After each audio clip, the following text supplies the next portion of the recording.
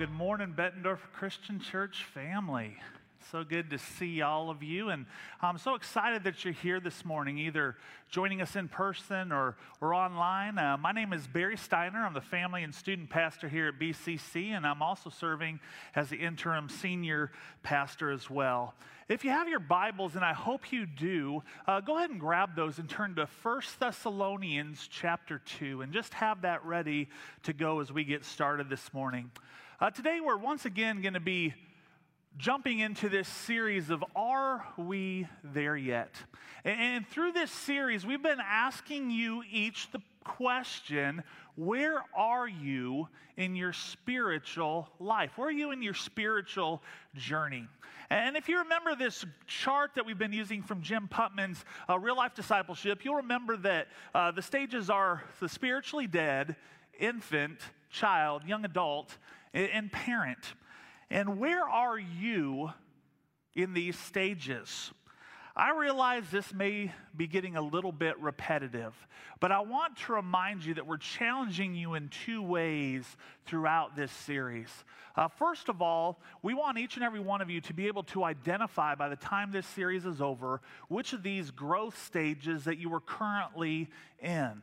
And once you're able to recognize and realize where you are at, you can then know what maybe the next steps are that you need to take to grow spiritually, possibly into the next stage. But we're also asking you to realize what the growth stages are, what these characteristics are, so you could come along the side of another disciple, maybe somebody who's not quite as spiritually mature or quite as far along as you are, and help them move from one stage to the next. And that's what discipling is all about. And this really might take a while to be able to do. Remember, we're in just week 4 of a 10-week series, and so you're really going to have to wait until this series is over to be able to understand and evaluate what all of these stages are, where you are at spiritually yourself, and then also what to recognize in other people to help them move along. You know, I don't know about you, but sometimes I wish I could just binge watch this 10-week series. You know what I'm saying? To be able to listen to all 10 sermons, maybe even today. But unfortunately, we're not Netflix, all right? No, we're probably more like Disney Plus. You know, we only release one sermon a week. And, Mandalorian, WandaVision fans, you know what I'm talking about. You know my pain. So listen, continue to hang in here with us. I promise you it will absolutely be worth it if you do. Now today we want to kind of continue to stay in this quadrant up here and once again look at the spiritual infant. And like I said, I know we're getting repetitive. I had somebody talk to me afterwards and say, I did not understand or realize how much there was in the spiritual infant stage. There was a lot of note-taking today. And so it's good that we're able to give you more things than just that we did last week. I want to remind you, through the course of this series, we've been talking about how those of you who have not come to know Christ, or those that don't know Christ, they're spiritually dead. But once somebody is born again, once they get to know who Jesus is as their Savior, they accept Him, they enter into what's called the spiritual infant stage. And what we want to remind you is this is where anyone who accepts Christ starts. Okay, this is where we start. Doesn't matter what your physical age is. You can be 8, you can be 88. If you accept Christ, you're born again, we start right here in this area of spiritual infancy. And last week, what we talked about is why. The why we need to grow spiritually. Why we need to move on from spiritual infancy up into spiritual childhood and beyond. And we also looked at what some of the characteristics of a spiritual infant are.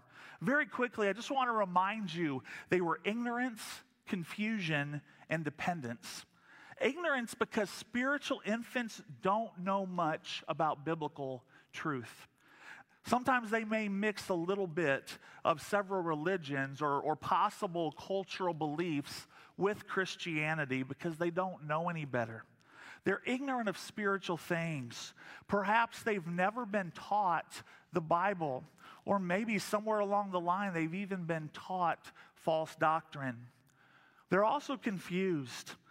because they don't know how to replace the old habits, the familiar habits in their life with the new habits and the new attitudes of what a disciple truly is. As a new Christian, their worldview is changing. This shift, it will bring an unfamiliar perspective that can sometimes be really uncomfortable for them. And then there's also dependence, because they cannot accomplish growth alone any more than a baby can feed or take care of themselves the day that they come home from the hospital. It's only natural for somebody who's navigating unknown territory to be dependent on a guide, or for an infant to be dependent on their parent. And so this morning, we're going to talk about meeting the growth needs of the spiritual infant. Okay, meeting the growth needs of the spiritual infant, and how all of us who have been born again have been called to do that. You know, I once heard a story of Dwight L. Moody. One time he was in London and he was doing one of his famous evangelical tours, and 3 British ministers came to visit him one afternoon. They wanted to know how and why this poorly educated American was so effective in winning those who were lost to Christ. Now, Moody, he took these 3 men over to the window of his hotel room, and it overlooked a park, and he told them to look into the park and tell him what they saw. And one by one, each of these men began to describe the people that were walking through the park below. When they were done, Moody stepped up to the window and tears began to just roll from his eyes. And one of the men asked him, "Well, Mr. Moody, what do you see?" And he said this, he said, "I see countless of souls that will one day spend eternity in hell if they do not know, or if they do not come to know Jesus as their Savior." Now, obviously, D.L. Moody saw people differently than the average observer does, because where he saw eternal souls, some people just merely saw people strolling through a park. Moody approached life with a different agenda altogether. He may not have had the best education that others possessed, but he had a heart. He had a heart for people who did not know Jesus. He had a heart for souls. You know, sometimes those who have the greatest impact for Christ are not the ones with the most talent. Often it is people with a heart and a passion and a drive for the Lord, to serve the Lord, who are the most fruitful for the kingdom. You know, over the years, I've seen God use a lot of different people in a lot of different ways. Sometimes I've seen him use people with no notable talents and zero education, little to no experience, to do great things for his glory. And though they lack natural talent, what they do is they possess a love for God. And those who love God will love his church and his disciples.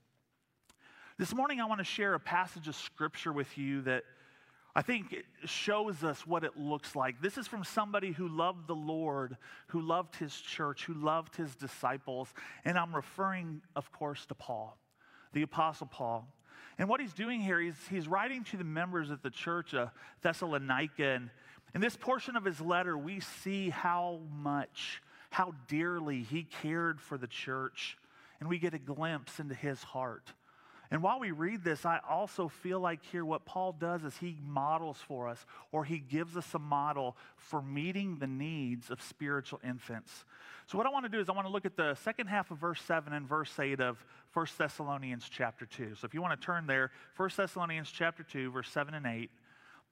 Again, picking up halfway through verse 7, it says, "Just as a nursing mother cares for her children, so we cared for you. Because we loved you so much, we were delighted to share with you not only the gospel, but our lives as well." I love this passage because I feel it truly gives us a great picture of what spiritual infants need. Clearly, the most important thing they need is the gospel. They need to hear about Jesus. But what we also see here is that for disciples to mature, to take the next step, to move from infancy to these next stages, they need more mature disciples to share their life with them as well. Because some of the most critical growth needs of an infant, of a spiritual infant, is that they need the personal attention of a discipleship maker. They need a spiritual parent to come along beside them. They need the care and the protection of a parent during this time because it's a vulnerable stage of their discipleship. They need somebody teaching them and modeling for them the new truths of the Christian faith. And they need to have the habits of a believer explained and modeled to them. One Christian leader accurately observed, spiritual infants don't know what they don't know. And how are they going to know if you don't tell them? Infancy can be a demanding stage of life. Now, helping a spiritual infant get established requires both patience and effort. Yet from the beginning, we want to kind of nudge. We want to push those spiritual infants along. We want to push them towards a personal walk with Christ, one that is independent of our constant care. So one of our jobs is to move them towards spiritual maturity. The bottom line is this: spiritual infants can get stuck. Without a spiritual parent to move them beyond their faulty perceptions and to keep them from traveling down dangerous paths, disciple makers must create a relational environment so that spiritual infants in our care can continue to grow and learn as we share our lives with them. And in doing so, what we'll do is we'll teach them new truth and we will help them develop appropriate new habits as a Christian. So in the time that we have remaining this morning, we're going to look at how every disciple maker can nurture spiritual infants so that they can grow and develop into spiritual children by sharing these three important things with them. So I know this was a key word a couple weeks ago, and it's going to be a real key word this morning, and it's the word share. We need to be willing to share with spiritual infants, and the first thing that we can share is your life. You need to be willing to share your life with spiritual infants in order to help them mature and grow in their faith. Because spiritual infants, they need protection and they need care. They need this in order to grow up into spiritual adults, because we want them to one day be able to disciple others themselves. And so they need a spiritual parent. They need someone who will authentically share their life with them so they can see the substance behind our words and our actions and correct any misperceptions that they may have about Christianity. A real relationship is important for real learning and real discipleship to take place. So the first way that we can share our life with others is by sharing our time with them. For spiritual infants to be healthy and to grow naturally into childhood, they need someone to take care of them.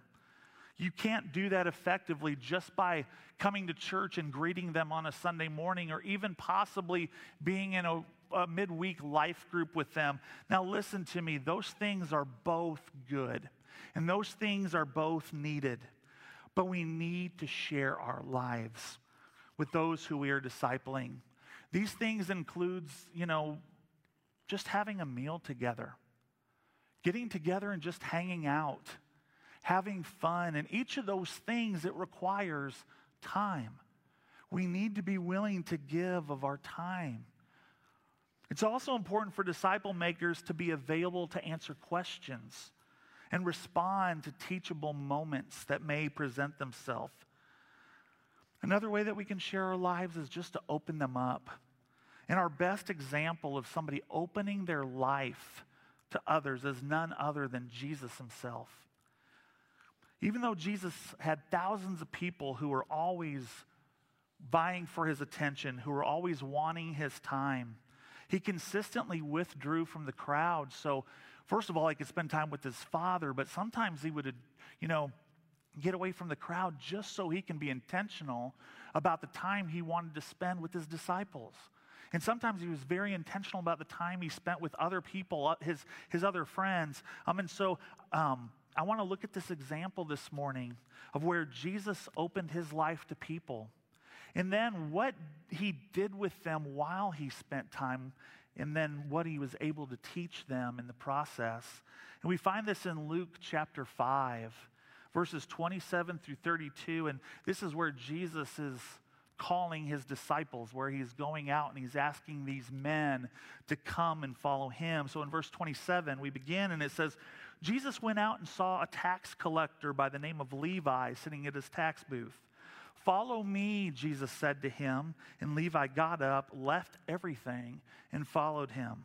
And then Levi, he held a great banquet for Jesus at his house, and a large crowd of tax collectors and others were eating with them.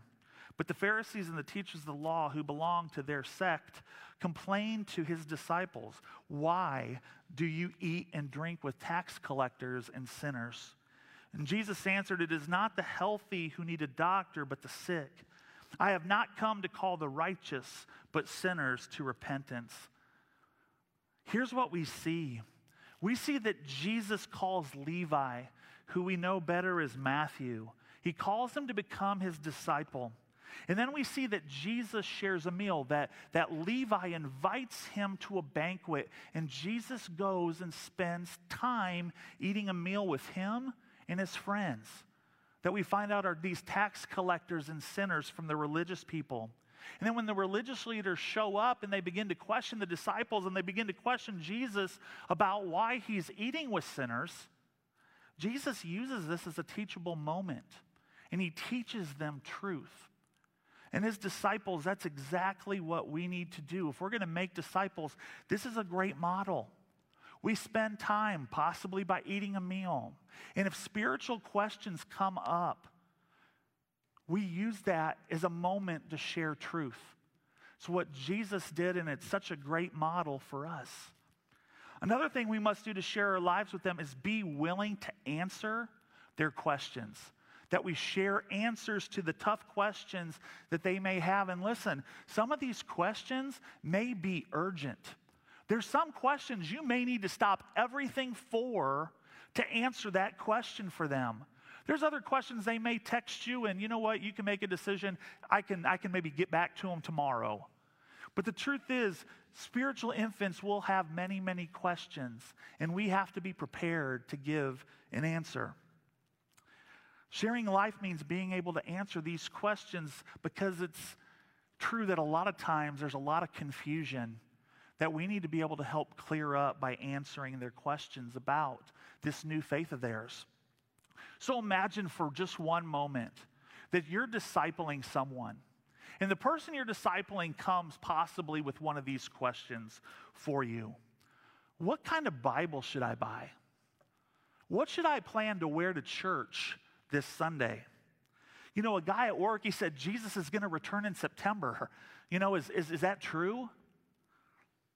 I just read where Jesus said that his disciples must hate their families. What does Jesus mean by that? You know, my husband and I, we had an argument over my church attendance.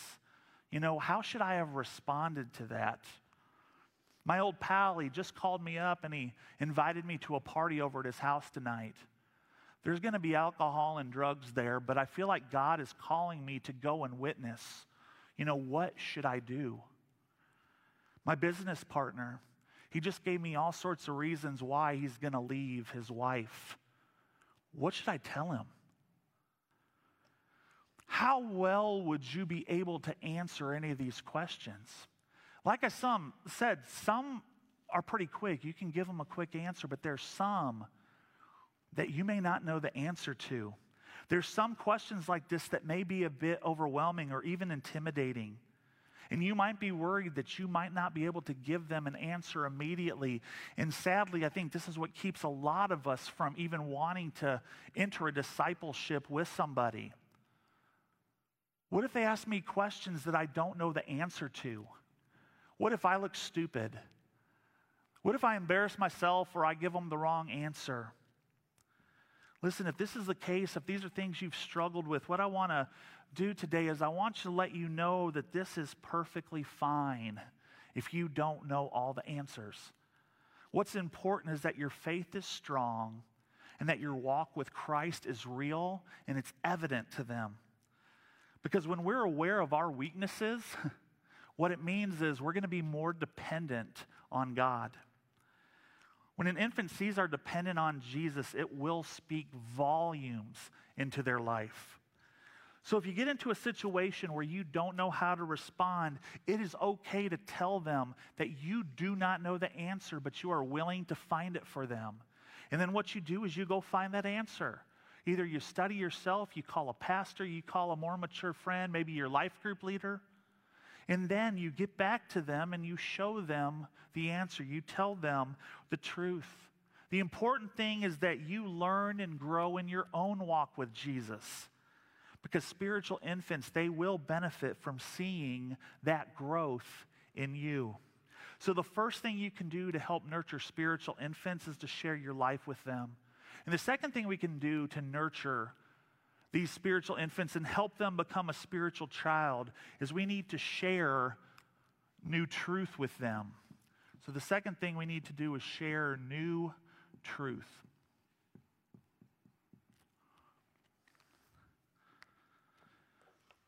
Spiritual infants need new spiritual truth because by themselves they won't get very far in their spiritual lives.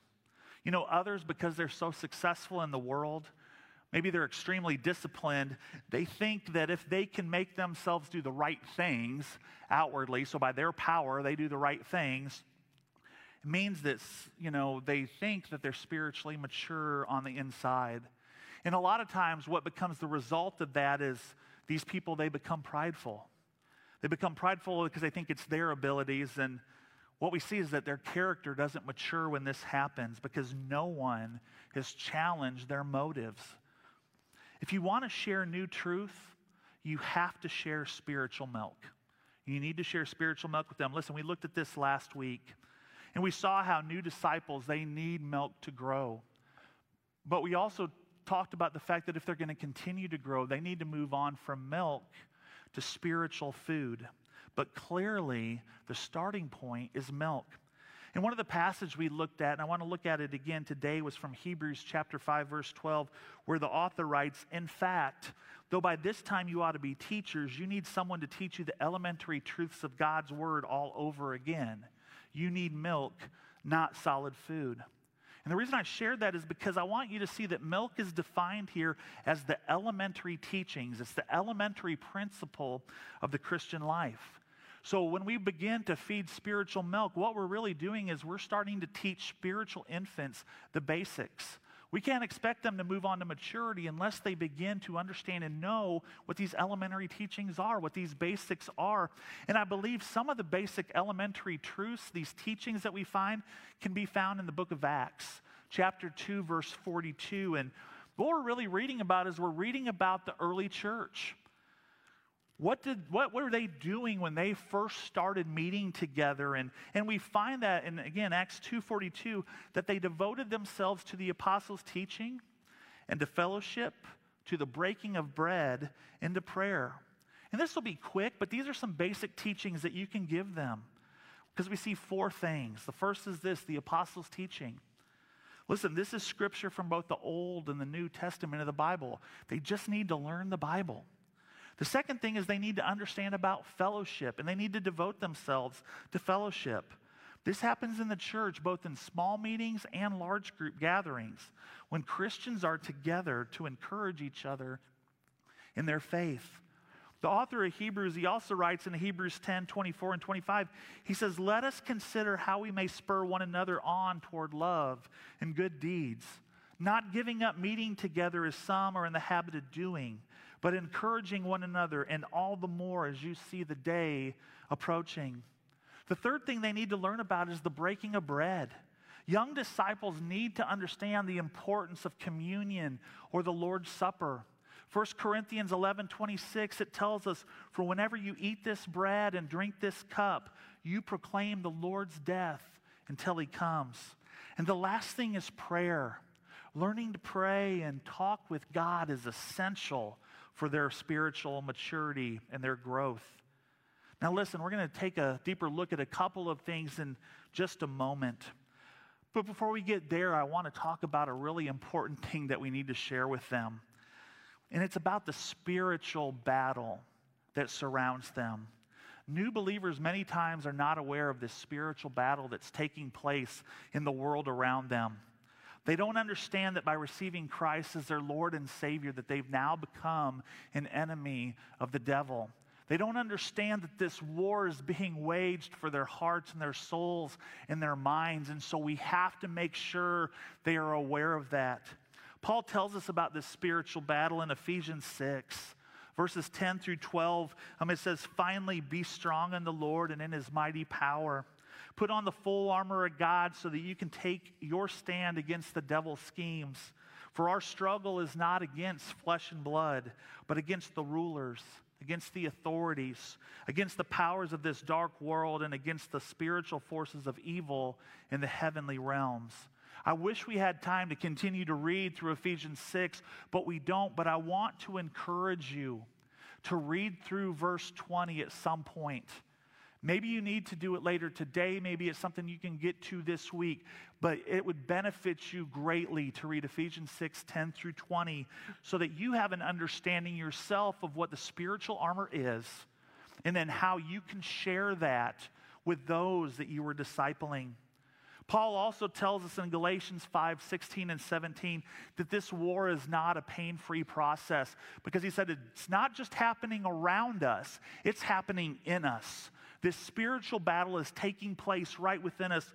He says this in Galatians, again, 5, 16 and 17. He says, "So I say, walk by the Spirit, and you will not gratify the desires of the flesh. For the flesh desires what is contrary to the Spirit, and the Spirit what is contrary to the flesh. They are in conflict with each other, so that you are not to do whatever you want." Paul makes it clear here that we are experiencing inner turmoil as believers. New believers need to understand that this internal struggle is truly a part of the transformation process. The fact that they are experiencing this internal war and are aware of their sinfulness, and the fact that they're aware of it and they hate it, is evidence that the Spirit of God is moving within them. So to continue to help nurture spiritual infants, you need to make sure you are sharing new truth with them. Finally, you need to share new habits. And that lid just got stuck. So you need to do new habits, or share new habits, I should say. Whoops. All right, so the first thing, share your life. Second, share new truth. And the final thing is to share new habits. New believers need to understand really what a Christian is, what a Christian looks like. What habits do they need to develop in order to grow? Well, I'm going to give you a few, and so get ready to start doing some writing, all right? They need a personal Bible study or a method.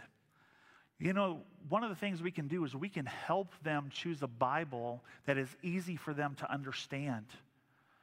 You know, I would recommend maybe the NIV or the ESV. Give them that Bible and help them, encourage them then to have a regular time of Bible reading. Hold them accountable to that. Challenge them to find a time of day where they're the most alert and most awake, where they can sit down and truly focus and concentrate on the Word of God.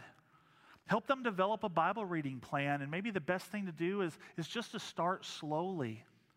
If they don't know anything about the Bible, maybe one of the best places for them to start would be in the Gospels. I would recommend the book of Mark, because it talks about Jesus. And it's not that long, so it's easy for them to get into, understand, and finish relatively quickly, so they don't feel like, wow, this is taking forever. Another great thing to do is just recommend a YouVersion, Bible plan to them. It's a terrific app, and the great thing is you can go through it together. And then when you share this habit in your own life, you show them how you're reading the Bible, because if you do the plan together, you're reading it, and then you can find times maybe to meet, have lunch, and then discuss what you've been reading. Don't just assume that a spiritual infant knows how to do this. You can't just hand them a Bible and say, hey, start reading. Give them a plan. The next thing we need to do is we need to encourage them to meet together. Be a part of the church. They need to learn the habit of church attendance. Again, not just learn it, but they need to develop a habit of regular church attendance each and every week in both church and small groups. If you remember, for most of them, Sundays have probably been a time of sleeping in, or maybe going fishing or playing golf or doing yard work. They use it for their time. It's their day, and new Christians must be taught that they should be devoted to meeting together. The early church did this on Sundays and during the week. You need to help them get involved in the Bible studies and life groups. Maybe depending on their age, help them get involved in a children's ministry or a student ministry. And they need to see that you're doing this. And so we need to be here at church every week. We need to be participating in Bible studies, and we need to be participating in life groups. It's that important. Again, we can't tell somebody to do something that we're not doing ourselves. They also need to understand the importance of serving others. We need to use our gifts and abilities which God created in us to serve individually, to serve corporately, all for the glory of God. So serve together. Go do a service project together. We have a mission trip coming up this summer. Maybe you grab that person you're discipling and say, let's go do this together. Maybe you get them involved in just serving here at the church on a weekly basis. Listen, they have to understand that they need to pray. We need to teach them about prayer, but I want you to hear this. Teaching somebody about prayer is not as important as actually practicing prayer. And so, in other words, infants can learn a lot simply by just praying with us, by us modeling what a prayer looks like. We can show them the example of Jesus' prayer found in Matthew chapter 6, so they understand how to pray and what to pray for. And there they're going to learn that they should be adoring God through their prayers and confessing their sins and making their requests known to God. We also need to teach infants how they should be giving to others. You know, mature believers want God's glory and the good of others more than they want the things of this world. So infants need to learn to become generous with their time and generous with their possessions and generous with their finances. We should show them what a relationship as a Christian should look like. Listen, we are committed to our marriages and our families. Our marriages and kids should appear more important to us than like our jobs or our hobbies. And people should see that and know that. If we're unmarried, we should be committed to sexual purity. You know, we should be committed to other believers. We look past their faults, we forgive them, and then we also ask for forgiveness. We let them know that as Christians, we should be humble. Christ himself was the ultimate example of humility, and that's what we're supposed to follow. We let them know that God is the one who gave us all of our abilities, that he has spiritually gifted us all in specific ways how we can serve him. We're just merely managers of those gifts, and we use each and every one of those gifts for his glory. And finally, before we get there, we also need to recognize that we are all sinners who are saved by grace, and that's important because we want to give other people the same grace that God has given us. Now, finally, the last thing here is we need to teach them to share their faith. We need to teach them to share their faith with anybody who will listen. Listen, they need to understand that unless somebody knows who Jesus is, that person will go to hell. The best way to share this habit with a spiritual infant is to model it for them. If you don't share the gospel yourself, listen, telling a baby Christian to do it, it's not going to matter. It's not going to work.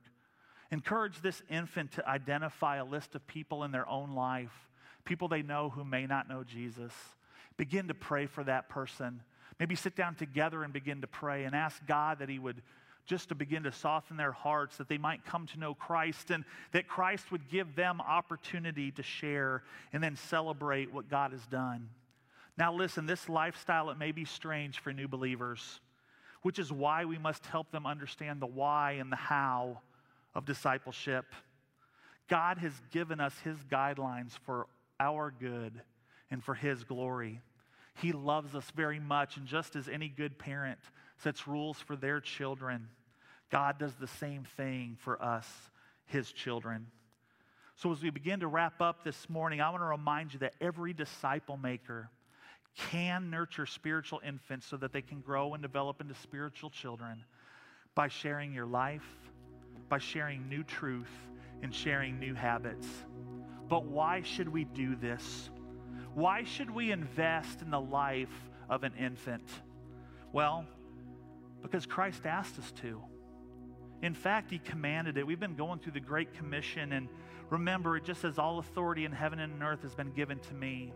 Therefore, go and make disciples of all nations, baptizing them in the name of the Father and of the Son and of the Holy Spirit, and teaching them to obey everything I have commanded you. Surely I'm with you always to the very end of the age. If you've accepted Christ as your Savior, then he has commanded you to make disciples and to teach them. Secondly, we do it for the blessing that God gives us. If you've ever been a part of leading somebody to Christ, you know that there is such a blessing that comes with it. It's a blessing because it helps us grow in our own faith and our own relationship with God. So doing the things that we talk about today, it becomes a blessing in our life. And my prayer is this, that by investing in the life of a spiritual infant, you will come to know this blessing. Now, before we close in prayer and we sing a final song of worship, I just want to remind you, make sure you're here next week and join us. We're not talking about spiritual infants anymore. We're going to start talking about spiritual children. And so I pray that you'll be here as Evan begins to lead us through that. Would you pray with me? Dear Heavenly Father, we thank you for this day, Lord. And God, I just thank you that you've called us all to discipleship, that, Lord, once we came to know you, God, we don't just get to sit back and wait for heaven. No, Lord, you've called us to share this word with others. And so, God, help us to do these things. Help us to share our lives. Help us to share these new truths. Help us to